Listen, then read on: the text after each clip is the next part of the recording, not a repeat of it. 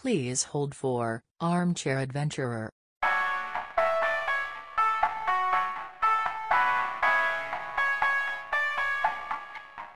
That's not the kind of podcast we are. The mailbox is full and cannot accept any messages at this time. Goodbye. Okay. Good. Good enough. This episode is brought to you by Yards Brewing Company in Philadelphia, Pennsylvania. I Gross. hope you're confident about that, because that's going in. Welcome back. Something I realized, and I don't know if does it matter that we never say our names? Does it? Is that fine? I think we That's kind a of good point, sporadically 'cause do. I mean, we podcasts do that. we refer to each other throughout the episode, but I also don't want to be like, You're- well, I'm Kane Smith, and You're right, But, Kane. Maybe we should. What do you think, Dan? Greg? There you go. All right, next. perfect. Yeah, I'm Kane, aka the Hot Stepper. Oh, Jesus. Oh, yikes. Joining me to my right is I didn't come up with some sort of superlative for myself. That's the cue. No, you got it. Greg's on the research desk. We all know Greg this. is the research yeah. goblin. Okay, I'm not okay with Goblin. Okay. Goblin Greg. I guess while we're doing housekeeping, I want to apologize. I noticed while I was Apologize. editing. Shut up. Shut up. I noticed while I was editing the last episode, and I'm going to try to consciously attack this. When I'm describing something, I use the word like way too much. It was like I just did it right down. It was as if. It was Right as there. if I mean, humans, not on this podcast. I think I was. It was. I'm trying real hard here. It was a sentence that wasn't very long, and I said like I think 6 times, trying to get just one sentence out. So we'll work on that. But Well, it wasn't noticeable. good. Yeah, I guess it's when I'm pouring through the audio, hyper analyzing everything, trying to. I was gonna say that's a bad way to Yeah. overanalyze literally every word. Yeah. Picking apart your past speech. Okay. Sorry. We are today doing another thing pretty similar to last week, where it's going to be more of a shotgun blast of topics as opposed to one monolithic topic. But this one is a little more vignettes than Dan's travel through the time. Yeah, it's everything. It's going to be basically treasure hunting stuff. Starting off with, I'm going to be talking first about Oak Island, which you may or may not have heard of, but there is a fairly successful History Network television show about it called The Curse of Oak Island, but I think that cheapens the whole thing, so I've relegated that to the very end about 2 things. Well, you've also relegated it to the beginning now. Okay, I might as well get started then, Dan? So, Oak Island is a very, very small island in Nova Scotia. It's 140 acres. And it was formerly inhabited by the Micmac Indians, which I only bring up because Jared and I did a research project on the Micmac in our linguistics class. Micmac Paddywhack is the full name of the tribe. You're lying. Yeah, I am. Oak Island was pretty much inhabited exclusively by them until 1761, when the first settlers from Massachusetts arrived. And there's a legend that's been kicking around since, I guess, 1701, because that is when Captain Kidd, I guess I don't know if he was a privateer or some sort of sea captain, some sort of seafaring child, died in 1701, and he was alleged to have left a treasure totaling 2 million pounds in a chest buried on Oak Island. Must have been a big heavy. chest. But the legend has kind of taken on its own life, and it ranges the range of potential treasures extends from basically your standard run-of-the-mill pirate treasure, doubloons and such, all the way to possibly the Holy Grail or the Ark of the Covenant, placed there by the Knights Templar. And hey, you may laugh, but just wait till we get to the end of this thing. Hey, Now, there is one very interesting thing that I read. The legend, and this has been part of the legend for since like the middle, early 19th century. But the legend says that 7 men will die before the treasure is found. And so far, trying to get to this treasure, 6 men have died. Ooh. So we are getting real close. Nobody wants to go next. Yeah, exactly. I'm going to keep everybody's afraid to postponing my touch it. trip until I hear the news. Because the very next person to die, the treasure getting found right after that. That sucks. if my story has anything to say about it, people don't hesitate to fucking die trying to find shit. It does not seem to be a determining factor. So, like I said, the Captain Kidd fella died in 1701, but nobody really. Fella. I think it was just. What's up? I just laughed that you called him a fella. Carrying on. Sorry.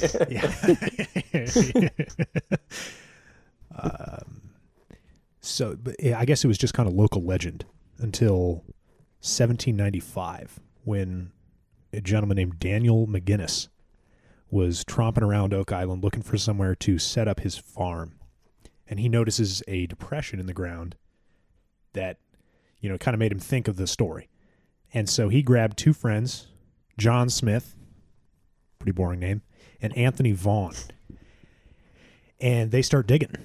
And they, 2 feet, they're digging 2 feet. They immediately hit a layer of flat stones. It's like a complete layer. So already they're thinking, okay, well, there's probably a treasure under here. So they continued to dig for 25 feet, and they found oak platforms, like layers made out of oak logs, every 10 feet. But once they reached 25 feet, they started to get a little nervous and just gave up out of, quote, superstitious dread. And that is where it stayed until 7 years later, when a gentleman, Simeon Lines, hears the story of the pit from John Smith, one of the 3, and does what they couldn't do and secure financial backing. And with that money, he forms the Onslow Company, and they begin excavation.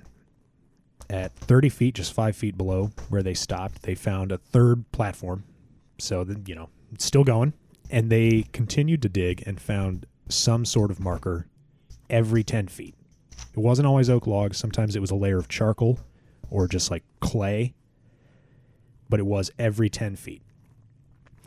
Now, allegedly, somewhere during this dig, they found a stone covered in strange carvings.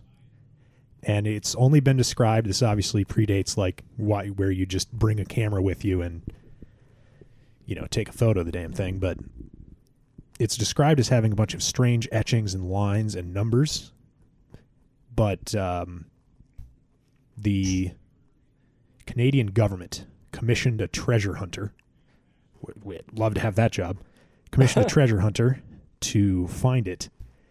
And he found it. It was a man who had worked on the excavation, built it into his chimney. He used it as one of the stones in his chimney. That is incredible. And the treasure hunter said, yeah, I saw it. Carvings are on there. It was clearly made with like a rough tool, not a sharp tool, but it is there. But then the guy moved his fireplace and built a staircase wrapping around the old chimney. So it is now nowhere to be seen. Nobody really knows where it is. Greg just tipped his chair a little too far backwards. Well, I've been leaning on the mattress, and then it just decided to kind of collapse in a little bit. Classic.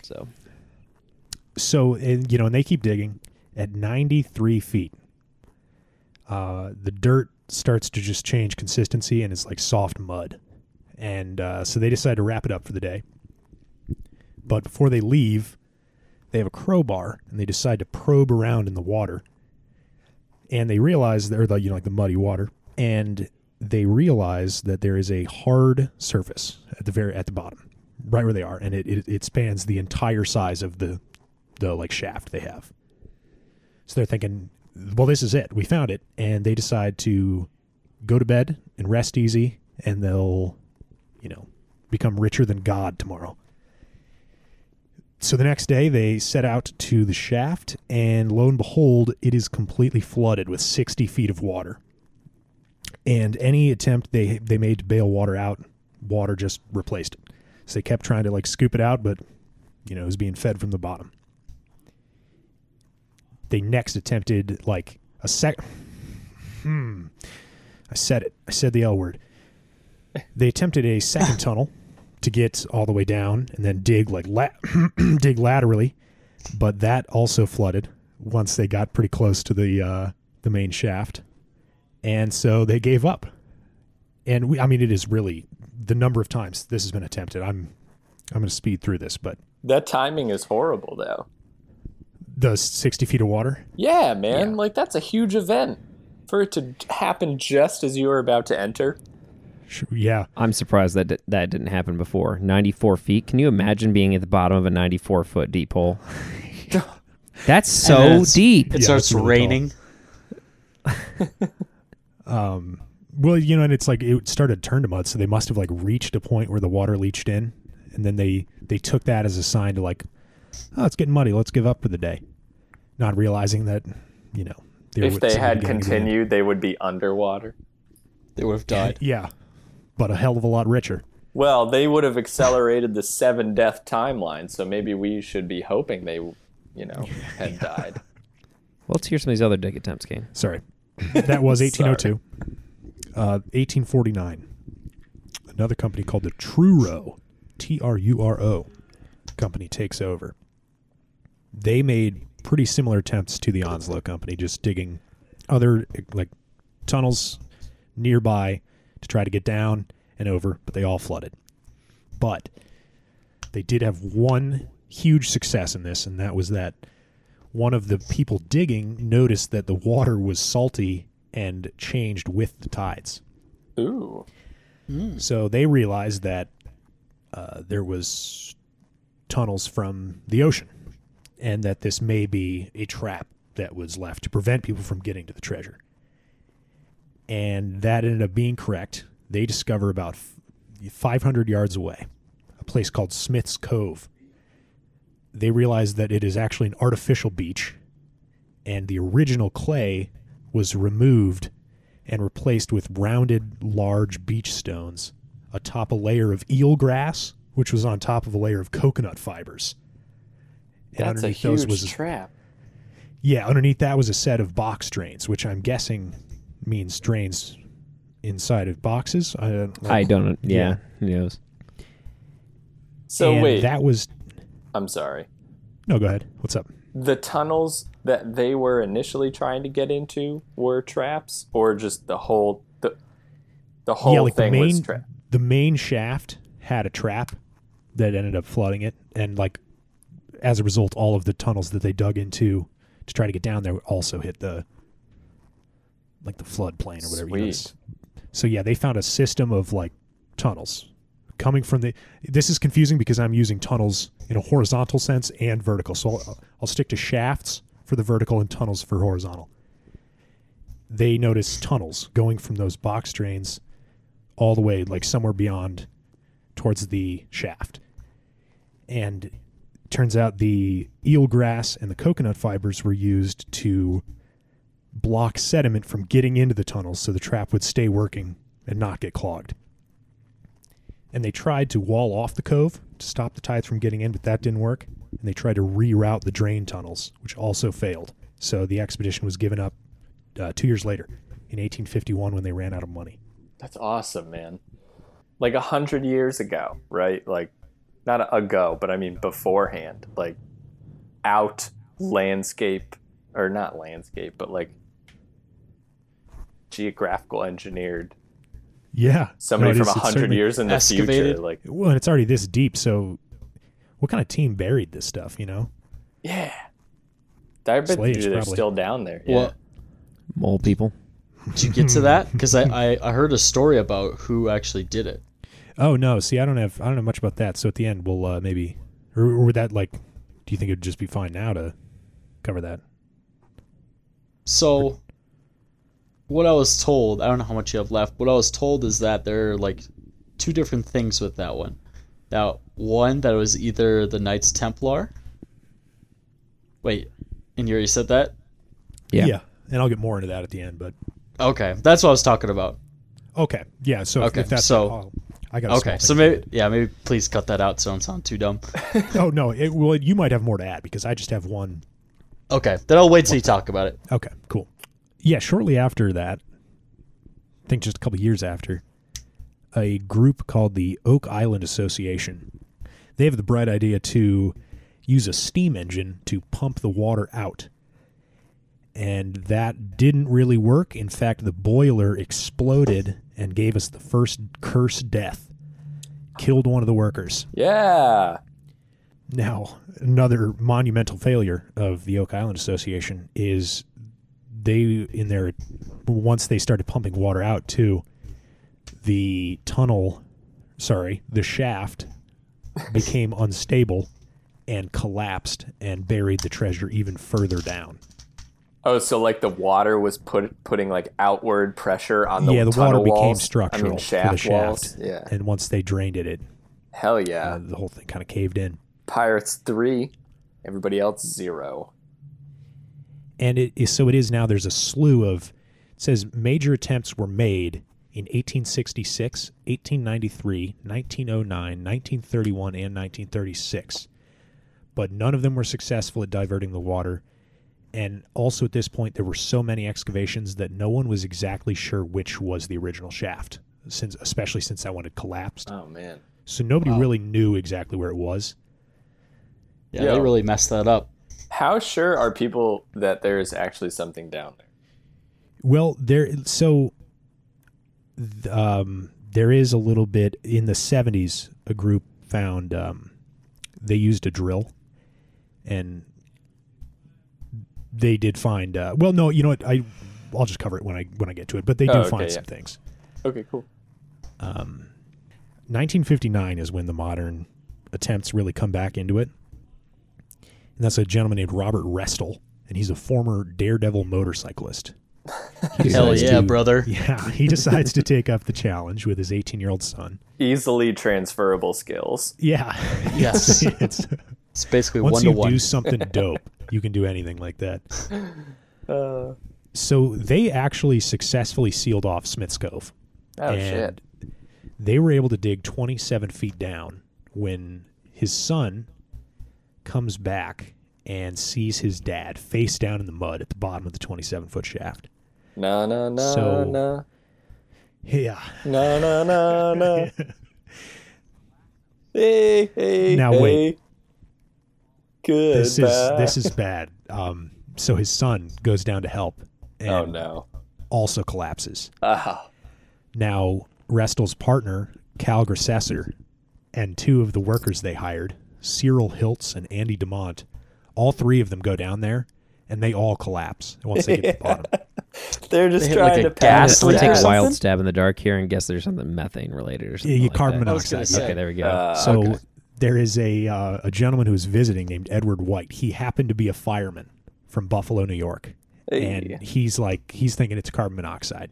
So now his attempt is interesting because he's thinking it's carbon monoxide. So what he does is he goes down, but with a rope tied around him, which I guess you could then retrieve his body easily, but that doesn't do anything to stop the carbon monoxide. I mean, you I can guess he's just going to hold his breath. Yeah, but well, you can pass out and then get pulled up and probably. well, yeah, make but it. can't you only be passed out for a pretty short amount of time before? Serious brain damage. Yeah, I guess maybe there were probably. other people there, and it wasn't like he could have just been pulled up really quickly. But so he is only able to rescue Andy DeMont. So the in kid. one day, 4 more people died. So that brings us to 5. Oh yeah, one more. In 1965, Robert Dunfield uses the first modern attempt here. He attempts to make basically an open pit mine. So he goes where he thinks the shaft is and digs a 140-foot deep hole that is 100 feet in diameter with a 70-ton digging crane. Jesus. And he does find porcelain dishware, but nothing much else. and he is eventually held back by a season of particularly heavy rain, runs out of funding. You've heard that one before, and stops. It's like the Centralia fire. Yeah. They just tried so many times and always ran out of money. Now, this is the other treasure in 1970. Quick question. Yeah. Similar to the Centralia, have they tried setting it on fire? Yeah, I've heard that works. They say you got to fight fire with fire, right? Hey. Triton, in 1970, a group of people who had interest or had previously made attempts, including the guy I just mentioned, Robert Dunfield, they get together and form what's called the Triton Alliance. Oh, man. Badass. And they are using drills. And one of the things the drill does turn up is a gold chain. That is the only other piece of confirmed treasure until the thing I have at the very end. Oh, I was gonna say, because I think at least they're getting somewhere, I think the show they've actually found a few things, one of which was particularly interesting. Smart move using a show to get some revenue out of this whole thing so they can continue the search, you know? It's a good idea. Well, I got to imagine they were continuing the search before the show aired to bring in revenue. Thought I wasn't recording. Oh my God, that'd be tragic. Right, so they're using drills, and they do in their drilling they find that gold chain. But they also excavate a 235-foot shaft that they call Borehole 10X. And it is all the way down to the bedrock. Same naming convention that Elon Musk used for his son. Yeah. They lowered a camera down the shaft, and they claim that they saw treasure chests and a severed human hand. But the footage is pretty grainy and apparently remains unverified. I didn't see any screen grabs, but the claims are dubious. And from that point forward, due to kind of legal battles between the landowners on the island, not much else was done until The Curse of Oak Island, a History Channel show, which started in 2005, and I like how you got concerned. I thought he was knocking again. No, it's okay. Why don't you tell? I'll cut it out, but why don't you say what just happened, Greg? I will remove. I promise. I will remove it from the episode and say what happened. Kane thought he heard knocking on the door, but it was actually just me farting against a hard chair. That's definitely got to stay in. No, just you can cut it out. Really, but I don't care either way. Just cut to us randomly laughing.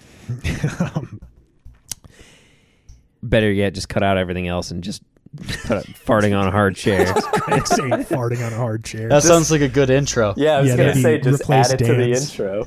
Replace Dan's It's Not the Kind of Podcast with farting on a hard chair. I'm telling you, we got to get a string of phrases going for our intro. There we go. Shit, dude. Oh, right. Dubious. Show. Yeah, I might just The show. You can start from the dubious Kane, point, the you know? show. 2005, Curse of Oak Island, History Channel.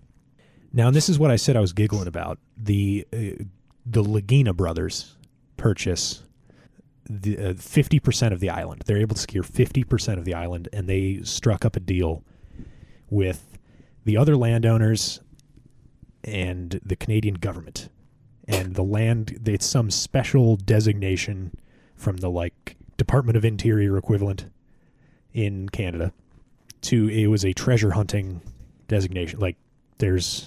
You can freely treasure hunt on Oak Island, basically, without worrying about mineral rights, stuff like that. But what I love is the Lagina brothers, their names are Rick and Marty.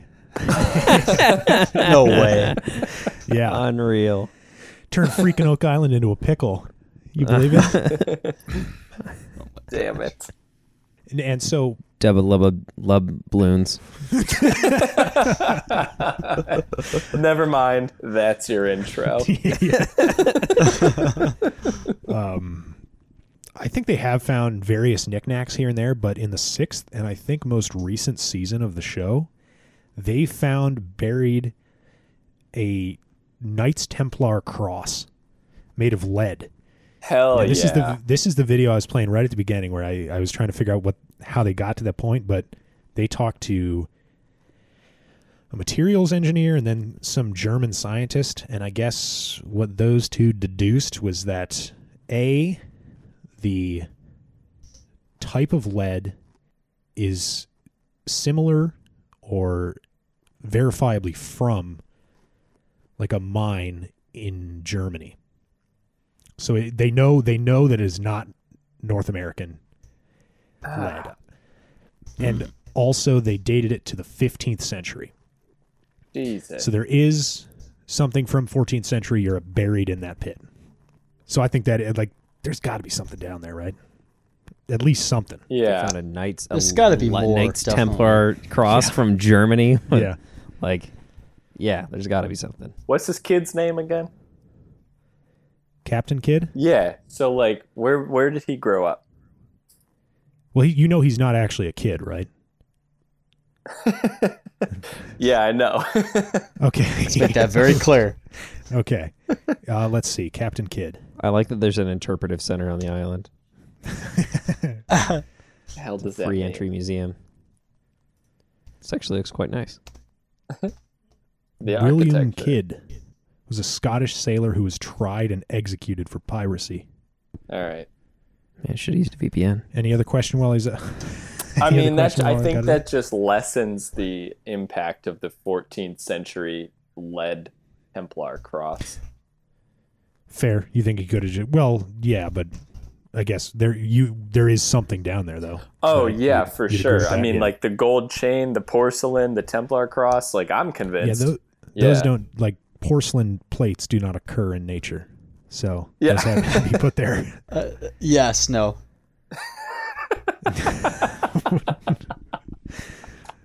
Now, is he the guy that like owns the land? Or I Who? was told that there's a story relating to this where someone owns the land and like he kind of put the curse out there. Interesting. Some like old rickety Like dude. some Haitian man. Like talking some like voodoo magic. Oh my god. Wait, you're saying he actually cursed the land? Not that the curse is real, but like he proclaimed He the curse? actually, because he was a slave and got his freedom and bought the land, and then now it's being obviously like pillaged by these giant companies with money and stuff like that. So he cursed the land, and now that's why people are dying. I was told that once. Well, not my field of expertise, Yikes. Haitian voodoo magic, but Paul, I turn your have seen camera the back Stephen to where King it movie was. Thinner. Why? So you can't see me? Yeah, what the fuck, Dan? We can finally see it. I've been silhouetted forever. Oh, it's permanent. Yeah, but I mean that's Oak Island as far as I see it. I mean, that Templar cross though. Let's see where that goes. Yeah, man, I'm that's sure they'll wonky. get there by the 15th season of the show. The show's still going on? I think so. What the Now, hell? do they talk about the Knights Templar anymore in the show? What's up? Do they talk about the Knights Templar more in the show? Oh, I'm sure, dude. That's the most exciting aspect of the whole mystery. I was gonna say, because I've heard that too, is like the original people that buried it were the Knights Templar, that they were running away from pirates. But I kind of come back with like, if it's this like intricate of a buried underground, there's no way they're trying to do that in a rush. This is a video titled "The Curse of Oak Island: Ancient Tunnel Unearthed" from the History Channel. Ancient. Ooh, you know what? I read the top comment, and I'm getting out of here. Why? The tunnel is an ancient septic tank that the Knights Templar built knowing that it would be needed to help store all the bullshit this show produces. Hold on. Go back. You got to credit that commenter. Yeah, that is YouTube user James Coyne with a picture of his cat. Love that. Fantastic. That's awesome. Thanks, James. Hope you're listening. Okay, I think that solves the mystery right there. Yeah, Is there like one listener in Nova Scotia? it's gonna be fucking furious. You pronounced his name wrong. Okay, so who's next? Me. All right, Dan. Yeah, mine's What do you nice got? and short. Should take us about 2.5 minutes. So, Nice and short, or nice and short. Nice and short. So all one word. It's definitely not nice. Okay. Let's talk about the Confederacy. Ba-dum-bum. Yeah, that's not very nice. Oh. Yeah. All For right. the third time, Greg tipped backwards on his chair. Is that Jesus. why his audio just like quickly faded out? Yeah, that's why I was like, "Ah." I left the mic and like my mic is like stabilized where like my hand can't move. So like if I start falling backwards, the mic is just gonna get further and further away from my face. I've trained him well. Till your arm detaches. After publicly shaming him in the episode notes 2 episodes ago. Yes.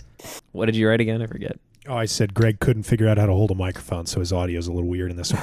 Oh, okay. Sorry, Greg. Sometimes public shaming has good results. Yeah. Speaking of that, Paul, you got to get your mouse clicking under control, bud. I had to Is it silence a loud? ton of Was mouse that me the last one? in the last one? Yeah, that was your mouse, and I dang. silenced most of them. So I don't know how noticed many that you and I heard, was but- like, why is that going on? And I didn't realize it was a mouse until you said it. Let him have it, Paul. Click frenzy. It might have just been the way I normalized the audio. I'm going to play around with it this time. I got a little more time. It was Well- pretty rushed since I was a couple days late last time. Hear that? Discord might not be picking it up, but Now Audacity your might be. audio it is riddled with it. Dang. I guess I'll have to use the key, like the actual pad. All right, so or just use your Xbox Connect to browse the internet. what the hell does that mean? Xbox. No, I said Google search. All right, Dan, what do you got? Take us to the land of Dixie. For all you Dixieland. How I Met Your Mother fans out there, going to tell you a story about Mosby's treasure. No kidding. No way. John S. Mosby was a colonel for the Confederate Army, lowercase, in the Civil War. Known Army as... is lowercase? What? No, Confederate. Continue. Known as the Gray Ghost for his quick attack style, Mosby led a group known as Mosby's Raiders. Mosby's Raiders also had an uncanny ability to elude Union troops by blending in with the locals. So what you need to know about the Mosby's Raiders is that they were pretty much constantly behind enemy lines. And by enemy lines, I mean Union lines. So on March 8th, 1963, Mosby's Raiders rode into Fairfax County Courthouse, and they captured Union General Edwin H. Stoughton. Now, along with the general, Mosby took possession of 42 other prisoners, several horses, and an estimated $350,000 in jewelry, ornate candlesticks, gold, and silver, and priceless family heirlooms. Now, in today's dollars... What year? What? What? Sorry, don't mean to interrupt. But well, I do mean to interrupt.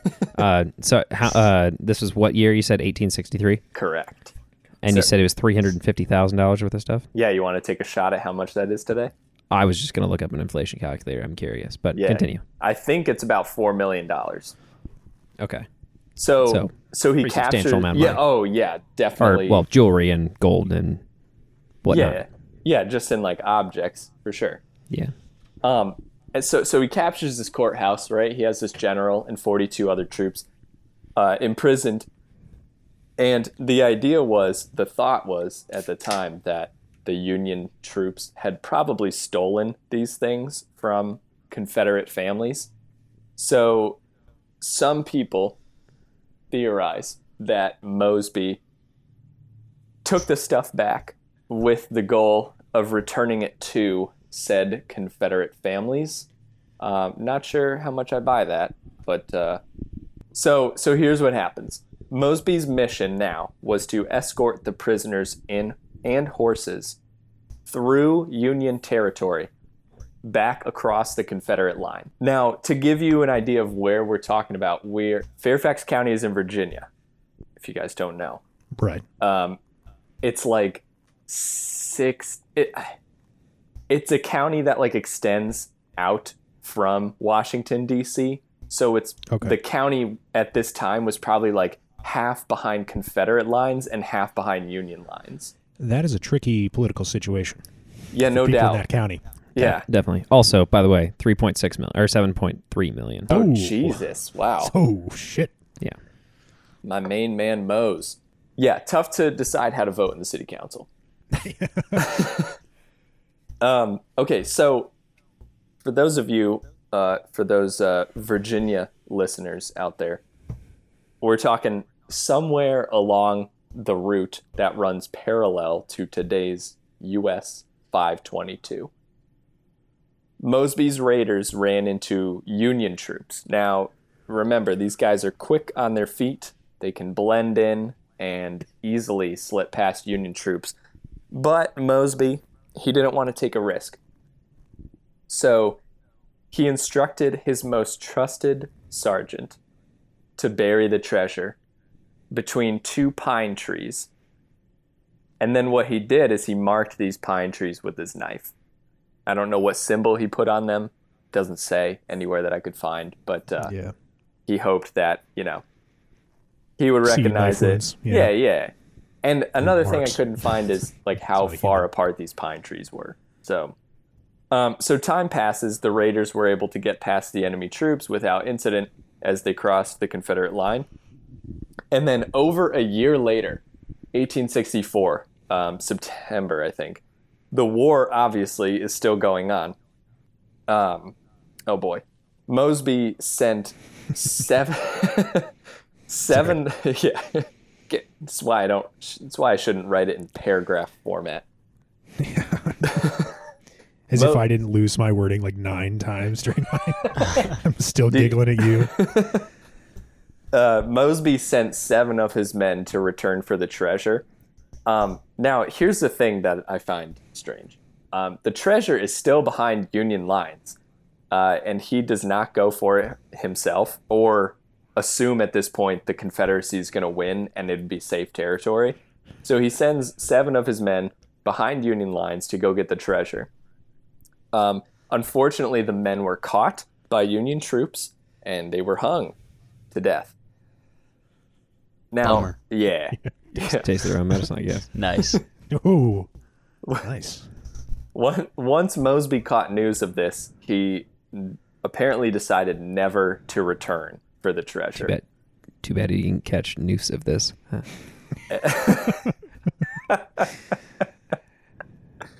Oh, man. Now, how do we know about the treasure, you might ask? Well, apparently he mentioned it on his deathbed. He said he... Oh, sick way to do that. Oh, yeah, dude. For sure. The troubling thing was that he, Imagine being his kids. Yeah. Imagine Deathbed confession. Yeah. Imagine if he was just trolling. Yeah, that too. I mean, that's a real possibility. You kids kind of suck. I'm going to send you on a wild goose chase for a fake treasure. But, I mean, to me, that means, like, it makes me believe it more that it exists. Yeah. If he mentioned it on his deathbed, like, unless he's a true troll. And, a Confederate general strikes me as kind of a gravely serious kind of man. Colonel, but yeah. Sorry, Colonel, but, still. No, you don't have to apologize to him. He was a traitor. I don't imagine many, like, high-ranking people in the military during the Civil War were affable, fun-loving dudes. I mean, I'm sure there's some exceptions to that, but... Yes, in the middle of war. Yeah. Yeah, brother, a civil war. Yeah. Yes. My grandpappy. So he mentioned it on his deathbed. He said that it was, one of his greatest regrets, never having gone back to retrieve it. So what I did here in my research was I found somebody who chronologed? Is that the correct term? That works. Yeah. Okay. Chronologized. Definitely not that one.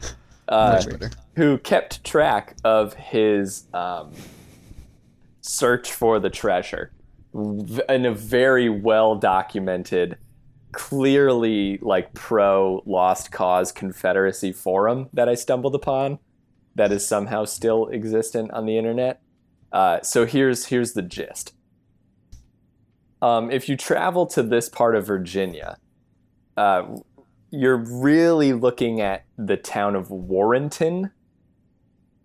And you can actually ask around about the treasure because apparently like it's still well known enough that it's sort of local legend, and like everybody sort of has their opinion or their theories about its location, whether it's found or not and stuff like that. So that's hilarious.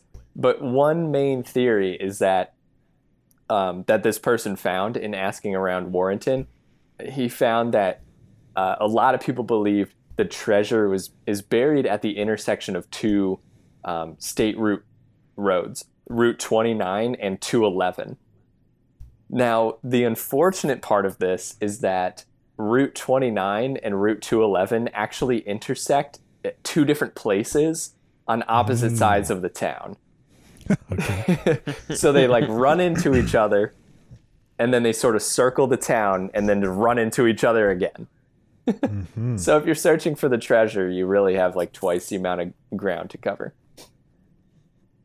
Oof. And so nobody's ever found it. Nobody's even ever found like pine trees with strange markings on them or anything like that. But another thing that I found very peculiar is that out of all the research that I did, nobody was even remotely suspicious at the fact that Mosby himself, after the Civil War, moved to Warrenton and lived there for like 7 or 8 years. And found his treasure. But that begs the question, why did he mention it on his deathbed? So like Dementia. he either truly dementia. He either that is truly actually a never plausible found it, or he explanation. pulled Yeah, a forgot. fantastic prank. Yeah. We got That three makes me believe the possibles. prank more. But why? Like you're about to die. Who the hell cares? Exactly. Who the hell cares Yeah. what these other living It's people like are the doing? ultimate prank. You could like even if he was just maybe he was just like really maybe came around at some point, realized the Confederacy was the not the morally right choice, and he's just Wait, a what? sad, bitter man and wanted something. He was a Confederate, right? Yeah, I know. I'm Yeah, just like I was just saying, like maybe he just like maybe lived to that guilt his whole life, and he was like wanted to die happy, so he's just like stopped did this so he could stop thinking about it for a minute and laugh at himself while he was dying. He's just trying to prank all the Southern people that had that kind of bad There you go, ideology. yeah. yeah, there you go. Or he dug up his treasure, and then in its place he put a box back there, and then eventually somebody's gonna find it. Inside the box there's gonna be a note that just said, I gave all the money to black people as reparations. Gotcha. Yeah. Some whatever Southern pride kind of guy dug this up in his memory. He's gonna be like, Who's been idolizing a Confederate colonel all his life? he Yes, finds it just where gets dunked on, Confederate but his man's flag been long T-shirts, dead. like Multi-generational dunking is my favorite thing, dude. He stole back my grandpappy's silverware. I'm gonna finally reclaim my heritage. Son of a You bitch. say grandpappy one more time, you're off the pod. Okay. Or Or alternately, you're on the pod just as much, but we won't call you anything but grandpappy for the rest of the podcast history. Grandpappy. I would lean into that so hard. So really, Dan, is this is just like it's total legend basically? There's no even evidence of it actually being real. Yeah, I thought No, yeah, there's nothing that I could It's find in just a- terms of like nothing from the general or any of the Union soldiers that were captured, or like well, there was, I mean, again, it's from the same source, but so like Mosby, like pretty much all Civil wartime officers kept a journal, and in the journal he mentions like he talks about this sergeant that he trusts. He talks about like the move to capture the Union soldiers at the courthouse. He talks about like the stuff that they found. He talks about returning it to Confederate family, Southern families or whatever, who they was probably stolen from. Like, so he documents it with a lot of detail. So like if this was truly a prank through and through, he really played the long game. Yeah. I was gonna say, did like no one search the areas that they thought it kind of was? Yeah, I mean, this guy, The two intersections? this They must have. kid in like, I don't know what year it was, like early 2000s. No, way more recently, 2015. This guy is like logging his search for the treasure, and like he's got like these X's, these little marks on, just like a Google Earth screenshot of like places that he's theorizing. And he goes to like each one of them, and he basically is trying to find like clusters of pine trees. Right. Yeah, it's pretty vague instructions for where it is. So. Right. It's true. Right. Like it was definitely hidden in a way that like only the people who were there when it was buried really know where it is. Because like you'd have to find 2 specific trees with the markings, and then dig somewhere in between them. Yeah, but like, Greg, what was it? $7 million? 7.3. Yeah. I think that's kind of worth it, though, right? Oh, hell yeah. I mean, You could spend if $1 you got million people, like- trying to find it, still get pretty good ROI on that. I was gonna say, Yeah. like, if they're sending people to die in this giant shaft on Oak Island, I'm pretty sure looking through the forest for some couple of trees is way less of a threat. Yeah, I guess you could say we could chalk this up to a little piece of civil lore. fuck God. you. Folks, I'm going to the bathroom. All right, this episode is now over. well, we're already at like 52 minutes of audio. I know, dude. We are That's gonna be a long logging one. it, man. But Greg says his is pretty short, so I guess Greg, are you ready? Yeah. Okay, Greg, why don't you tell us what you're here to proselytize about? Well, my story is about the Fen treasure. So first, I'm going to talk about the dude who. What was First, that? I'm going to talk about the. I was burping. Yeah. All right, let's Good start job. this over again. Yeah. So I'm going to be talking today about the Fen treasure, which is of course, a treasure that was placed by a man by the name of Forrest Fenn. So for a little bit of background information on Forrest Fenn, he was a major in the Air Force, and he was a pilot. And he served in, I believe, Vietnam. And I personally would describe him as a certified brass-balled badass. This dude flew 328 combat missions in 365 days. What the hell? Wow. Absolutely insane. He won. He was awarded the Silver Star, which is an award for valor in combat and gallantry in action. It's the 3rd highest personal decoration in the U.S. Armed Forces, according to Wikipedia.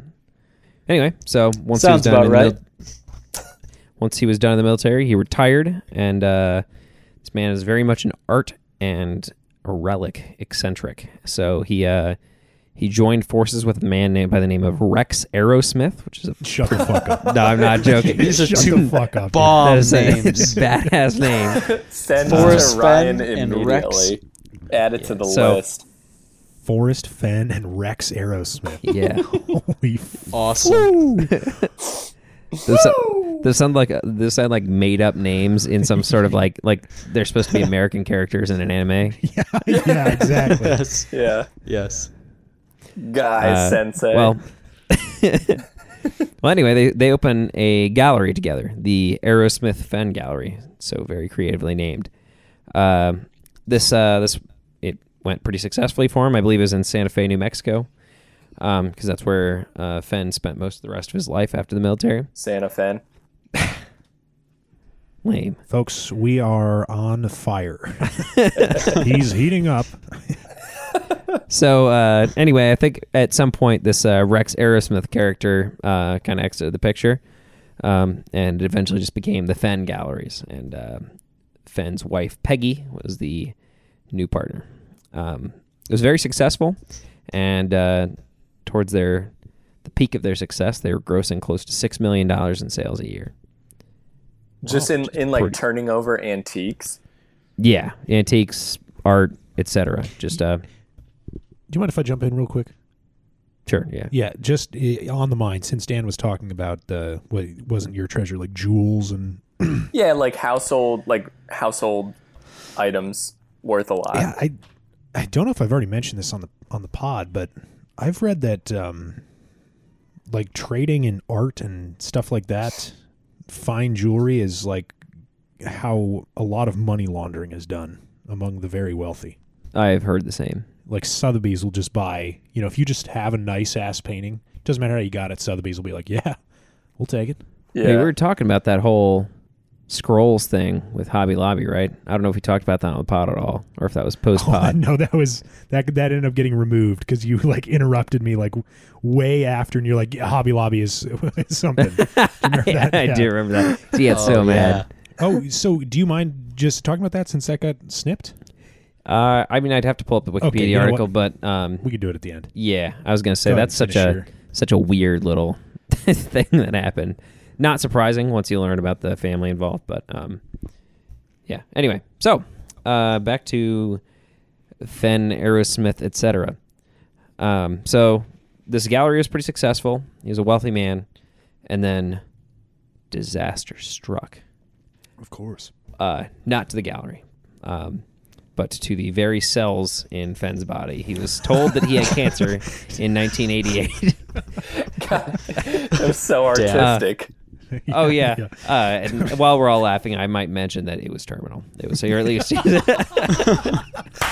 was told it. Well, he was told it was terminal at least. So he was lied to. No, he's just got really, really. Doctors can make mistakes. Iron-willed cells, I guess. They don't. So Anyways, brass balls. I'll get to that later. He does. Iron-willed cells and brass balls. This man. So yeah, he was a very Ferris man. Please. So anyway, so yeah, he wanted to kind of immortalize himself. In some sort of fanciful treasure-related way, and what better way to do that than to bury some treasure, or at least hide some treasure? This one isn't actually buried, is my understanding. I believe it was just placed at the base of a couple of trees, but we'll get to that in a bit. So Fenn intended to also make the location of this treasure chest his final resting place. I don't know if that was to be him being buried or if him being his ashes spread or what. But he intended to be his final resting place as well.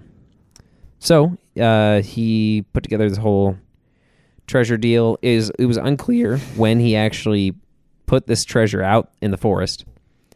At least from my reading. But while he did recover from cancer, he did place his treasure out in the woods.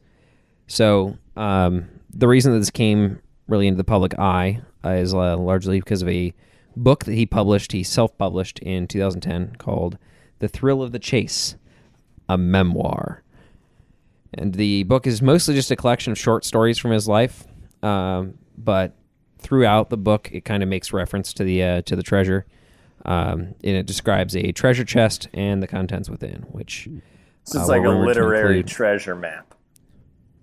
Yeah, precisely. And the contents of the treasure chest are revealed to contain gold, rare coins, gems, etc. Not to mention the treasure chest itself. Quite the piece. It's like a. Piece. I don't know where I'll actually get to the box later. Well, I'll just read about it now. I don't know why I placed this so far in the story. The box itself is of the 12th century vintage, so it's pretty wild. Oh my this guy God. like the 20th or 21st century putting this 12th century box out in the woods. It was wood with a different type of wood lining it, with a locking clasp. He described that it weighs about 22 pounds and was about 10 inches by 10 inches by 5 inches. And the top of the box features scenes and reliefs, with reliefs. So it's like a relief cut, like a, I don't know how you would describe that, carving, I guess, that depicts knights scaling walls on ladders with maidens above throwing flowers down upon them, which is apparently a reference to Roman de la Rose, which is a medieval French poem. So, very classy treasure. Much more classy than a stupid Confederate hole in the ground. But anyway, the value is estimated to be as high as $2 million. Chump change. I mean, at least mine, I didn't have to adjust for inflation. So, one thing that, like, this Fenn character sounds like, all well and good, but one thing that Fenn did have trouble with, there was some legal troubles. His old partner, Rex Aerosmith. Back with a vengeance. Totally Coming back to is claim not, what's mine. which is totally not a fake name. So anyway, the FBI actually raided his home in 2009. So it was related to artifact looting in the Four Corners area of the United States. So there's several like Native American sites around there, particularly like places that were like carved into cliffs and things like that, like those kind of cultures. And so he apparently owned the following: chainmail from the Pecos National History Park, which I know to be somewhere in northern New Mexico. I was looking at that today. Did the Native Americans had chainmail? I don't think that the chainmail belonged to the Native Americans. I believe it was just from the site, because I know like the Spanish came through there at some point. Okay. So I'd imagine that was where that came from. Perhaps traded. I didn't read too much into that part of the story, but I can't. It's not really that important, but find it very, very doubtful that there would be chainmail made by these Native Americans, at least at this point in time, because they didn't really have Metal. Metallurgy down, right? No, I don't think They so. did stone arrowheads and stuff. Certainly not in the middle of nowhere, New Mexico. Yeah. Anyway, back to the story. So he also had human hair. I assume that was from the Pecos National History Park as well. Another thing I'm going to Google right now so I don't sound stupid, because I need to know what the definition of this is. Okay, so he had a feathered talisman. I didn't know what a talisman was. Is an object that someone believes holds magical properties that provide particular power, energy, and specific benefits to the possessor. Interesting. Okay. I love that Wikipedia is quoting the organization, the Hermetic Order of the Golden Dawn. Really? Yeah. Sounds like something from Skyrim. That's some pretty early occultism stuff. That's like Crowley stuff, right? Aleister Crowley was in that, yeah. Yeah. Anyway, so yeah, feathered talisman and a bison skull. So those are all the things. And the feds took some of those items, but he wasn't charged. But this was like a kind of a widespread probe type deal. So two of the other people involved in this investigation committed suicide. Oh, no.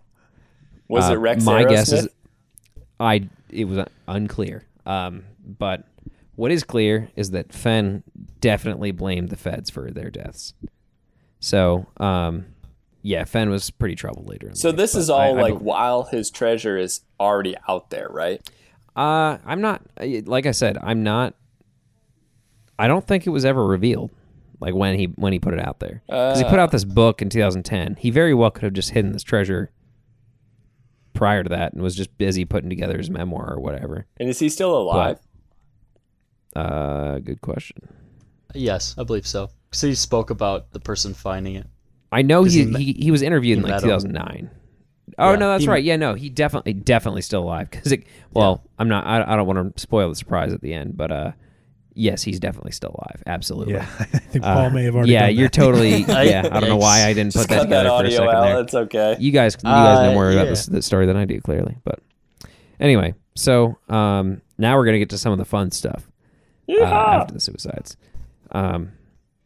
So he puts out this book right in 2010, which he did publish the year after the FBI raid. So interesting there, but So his book sparked a huge interest and hunt for the treasure by many, many people. So I will say that since he put out this book in 2010, 5 people have died looking for this treasure. 2 away. Yeah, I mean, The rule of sevens. the crazy thing is that was over 200 years, Kane? Yeah. This was over 10. That's pretty bad death rate. So I didn't put in too many details, but just in honor of their memory, the 5 people that perished looking for the treasure were Randy Bilyeu, Jeff Murphy, Pastor Paris Wallace, Eric Ashby, and Michael Wayne Sexton. So many other people have gotten into legal trouble trying to find the treasure, not to mention countless people have needed rescued by search and rescue teams. But some of the more notable, the 2 most notable examples of people that tried to find this treasure and got into legal trouble. One, a man by the name of David Christensen from Indiana, had to be rescued after he rappelled 850 feet down into the Grand Canyon of Yellowstone. Which What? wouldn't be... That's pretty weird. That's Yeah. serendipity. Which would not be funny if not for the fact that Fenn specifically said in the book that no climbing was required. Nice. And he climbed 850 feet. That's insane, man. That's a lot of rope. Well, and even then, he remained convinced that he was right, even during sentencing. So I imagine he probably said that in court. That he's like, "Oh yeah, I'm sure I'll have to climb for it." Definitely admits it. Yeah. Well, that's the less crazy of the 2 stories I'm going to bring up. The second one is way, way more bananas. A man by the name of Robert Miller from Pennsylvania oh yeah. chose a very funny place to go looking for this treasure. He broke into Fenn's house. Wait, what? His mind? Yeah, he like, where broke into lives? Fenn's house, found because he's just like, I wonder if Fenn just has it at his house and he's fucking with us.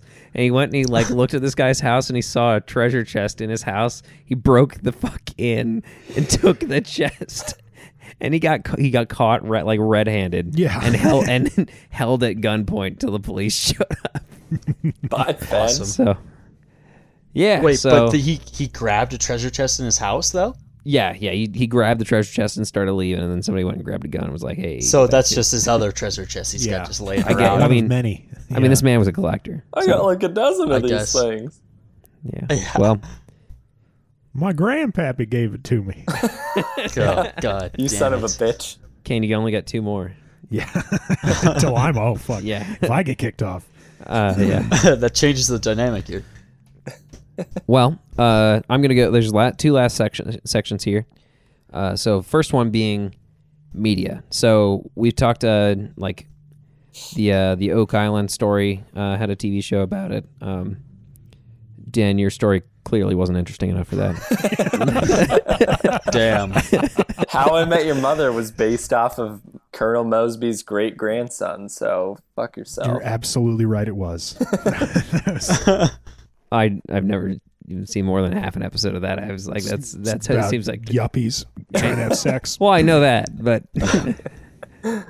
this whole treasure hunt was credited for the inspiration for a novel called The Codex by Douglas Preston. The story was featured in an episode of Expedition Unknown, where Fenn was interviewed, and the show followed some of the treasure seekers looking for it. There was a documentary film released in 2017 called The Lure, which is about the treasure, which was directed by Thomas Leach. And then there was a 2018 episode of BuzzFeed Unsolved, True Crime, that describes the treacherous treasure hunt of Forrest Fenn. Now to the most interesting section so far, the discovery. Oh yeah. Discovery. So yes, this is actually the genesis for this podcast, the Treasure Hunt podcast, as Forrest Fenn's treasure was found on June 6th of 2020, which, as of the recording of this episode, was precisely 20 days ago, which, I mean, I'm not surprised that it took this long to find it, but I'm also kind of surprised that it was found this quickly. I thought you were Granted, about to this say was one of something the- about the responsiveness of this podcast. I was like, Greg, what the fuck? Oh, yeah, I mean, this is clearly the most on-time podcast we've done so far. Yeah, definitely. I think the the guide rest of the stuff has been things that only old fogies would care about, but this is this is for the youngins. The Guide Stones is probably the closest, right? Before this? Yeah. Yeah, man, I meant that like sarcastically, but you're right. Well, like Does one win? Guidestones, Love Canal, and Centralia are all kind of around the 70s. Yeah. So, doesn't matter. Sorry, Greg, go ahead. Well, so on June 6, 2020, Fenn posted on his blog, his treasure blog, that the treasure had been found. Here's a direct quote. It was under a canopy of stars in the lush forested vegetation of the Rocky Mountains, and it had not moved from the spot where I hid it more than 10 years ago. I do not know the person who found it, but the poem in my book led him to the precise spot. I congratulate the thousands of people who participated in the search, and I hope that they will continue to be drawn by the promise of other discoveries. So the search is over.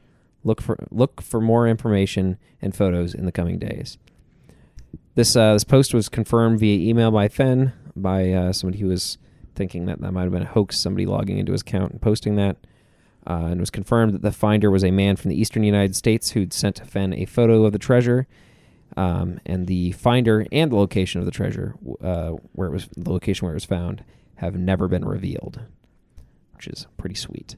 I will end my section here by reading the poem that Fenn put together as this is like the main. There are 9 hints inside of this poem.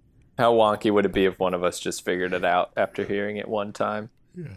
Oh, it's got to be Well, so Paul's did like, you it's mention- the middle of the Air Force Base in Great Falls, Montana. Yeah. no, but like, Picks did up you the mention chest that it was most likely in Yellowstone National Park? I actually, lots of people. Because that's where most of the people have died. Yeah. I have not mentioned that. I did know that many of the people were looking. I mean, that's why that dude was in the Grand Canyon of the Yellowstone, rappelling down 850 feet. But no, I didn't dig super hard into the location of where it was found. That's pretty matter of fact about everything. But I didn't dig too far into the theories behind that. Because like I live about 5 hours away from Yellowstone. Mm-hmm. And when the news came out, there was actually a couple people that I didn't realize were super big treasure hunters that were talking to me about they were kind of pissed that someone found it because they were looking for it. Oh yeah. So I mean, there was a lot of people looking for this. It's been a thing for a really long time. I knew about this even 4 or 5 years ago. Mm-hmm. That's Pretty awesome. Cool. Well, I'm gonna go ahead and read the poem, and then we'll move on to you, Paul. As I have gone alone in there, and with my treasures bold, I can keep my secret where, and hint of riches new and old. Begin it where warm waters halt, and take it in the canyon down, not far, but too far to walk. Put it in below the home of Brown. From there it's no place for the meek, the end is ever drawing nigh. There'll be no paddle up your creek, just heavy loads and water high. If you've been wise and found the blaze, look quickly down your quest to cease. But tarry scant with marvel gaze, just take the chest and go in peace. So why is it that I must go and leave my trove for all to seek? The answers I already know. I've done it tired, and now I'm weak. So hear me all and listen good. Your effort will be worth the cold. If you are brave and in the wood, I give you title to the gold. Oh, yeah, that makes sense. I know where that is. Yeah. I was there the other day. I was at the end of Water's Warm the other day. I saw the blaze. Yeah, there's 9 clues in the poem. They're consecutive, so you're supposed to follow them in order. The poem is believed to give you a starting location, then step-by-step directions, getting from there to the chest of gold coins and priceless artifacts. There are 9 sentences in the poem. Start at the beginning, go in. Anyway. Yeah, I'm interested all the to information see, you need to find the treasure is in the poem, according to Fenn. I'm interested to see the Spark Notes version. Yeah, I just want to see a Google Maps of where it was. well, it was never revealed. So Well, hopefully it will be. Yeah, I was gonna say, hopefully either the guy who found it comes out with it, or Sven's like, yeah, here's where it was. I hope he doesn't, like, on his deathbed. Or Rex Aerosmith comes in and spoils it. Ooh, hell yeah.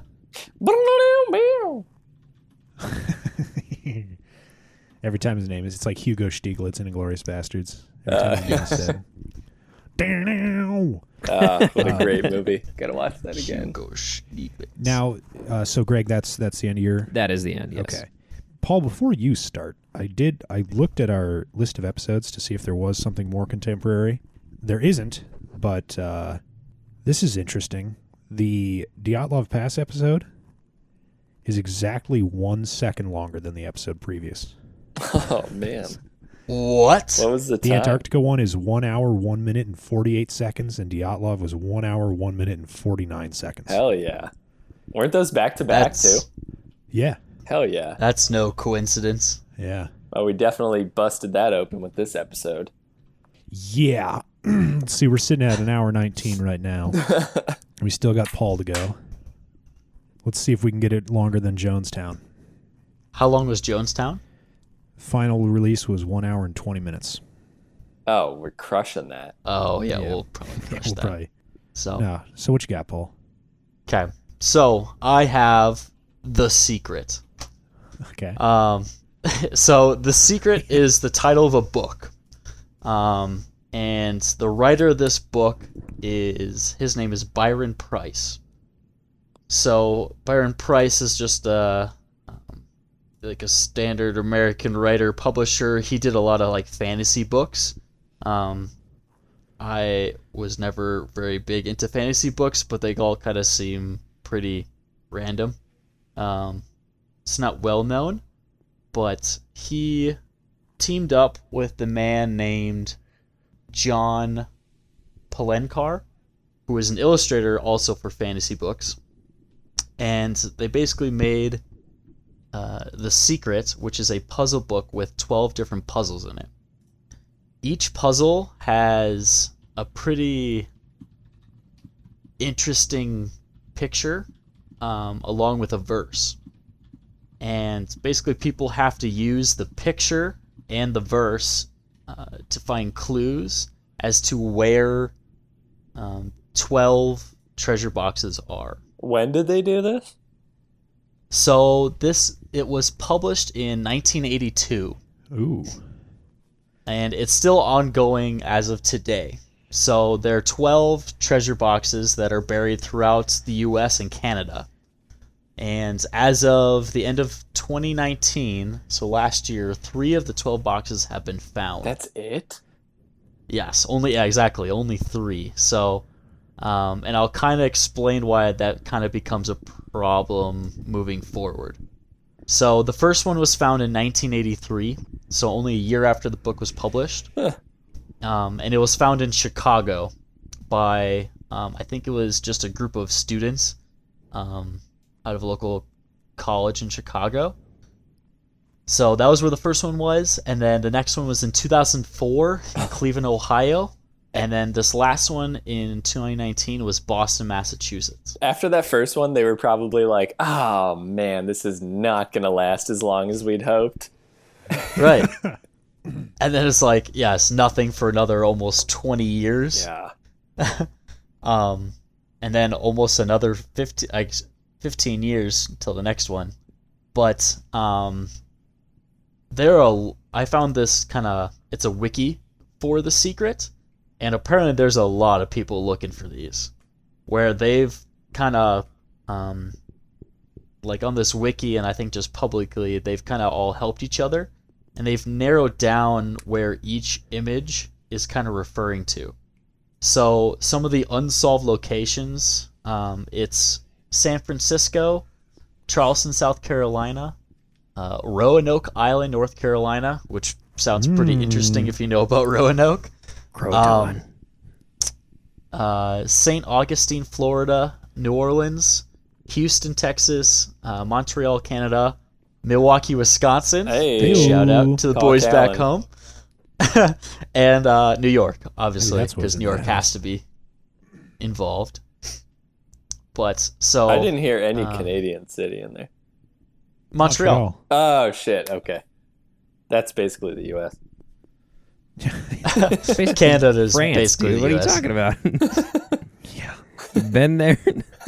Isn't They get mad. They get really disdainful when you speak to them in English, unless you're like How in a tourist area. how far from the border is Ottawa? Good question. Not super far. Not too sure. Are I'm all sure of the most. major Canadian cities like right on the U.S. border? Almost all of them. Calgary's I'd pretty say far. within like Right, maybe but an I hour guess I or wasn't two. thinking Calgary, but like Vancouver and Toronto. Yeah, Vancouver and Toronto are very close. I mean, Toronto's not like right there. Montreal's a good drive because like we drove up there from like Vermont. And that was a solid hour and a half or so from the border. something like I mean, but if you look in like relation to the rest of Canada, Yeah, I for mean, sure. they're all pretty close. And I guess Winnipeg is pretty far. something like 80 to 90% of Canada's population is within 100 miles of the U.S.-Canada border. Yeah, okay. actually, Winnipeg is probably 75 or 80 miles north of the border. Calgary is probably about 100 miles north of the border. Edmonton's pretty far up there, but that's not even that big of a Wipe that town. look off your face, Dan. God. I hate it. Smug. Yeah. Sorry, Paul. Railroad. Okay, back to treasure hunting. Yeah. So there's 12, I guess now 9 treasures that are buried throughout the U.S. And I have to find it again. There were some kind of rules, some stipulations with, kind of like how Forrest Fenn had, like you should not need to climb for this. So the rules, the following places do not hold the treasure. Any life-threatening locations like highway embankments, contaminated like areas. It's not in any cemeteries, not in any public or private flower beds, which I found funny that they just mentioned that. Why not just say flower beds? Right? They could only be public or private. Right? I guess. I don't know. I don't know. I don't write this stuff. Yeah. They're unclaimed flower beds. Unclaimed, No man's land. unclaimed Yeah. land. Stateless and flower any, beds. any property owned by the contributors to the book, so their family and friends. So that way That was a good they don't have a caveat. Forrest. So they won't have a Forrest Fenn situation of people breaking into their house. But let's see. So what he buried was they're basically these ceramic casks that are encased in a plexiglass box, and inside them they hold a key. So these keys, they open up safe deposit boxes in a bank in New York, Hell yeah. and within each box contains one jewel. Wait, so- so you find one of these locations and then you have to travel to New York to go to this bank? Yep. But is it like? Do they know which lockbox it would be if they found the? Yes. So like I think it's just 12 lockboxes, and so far they have found an emerald, an aquamarine, and I can't seem to find the third one. Probably just because it's so recent and they haven't actually come out with it. How much do you think those they types say- of things are worth? It said like roughly $1,000 per, but obviously You spend know. more Fun of the than game. It's about finding treasure. You would definitely spend a lot more finding it than you'd get, but and like you then wouldn't say getting you to found New buried York. treasure. Yeah. Well, and that's the thing too is like, any normal like emerald is probably worth a certain amount based off just the market. But then to have the story behind like, yes, this is the emerald from That's true. the secret Might not even sell it. treasure hunt. Yeah.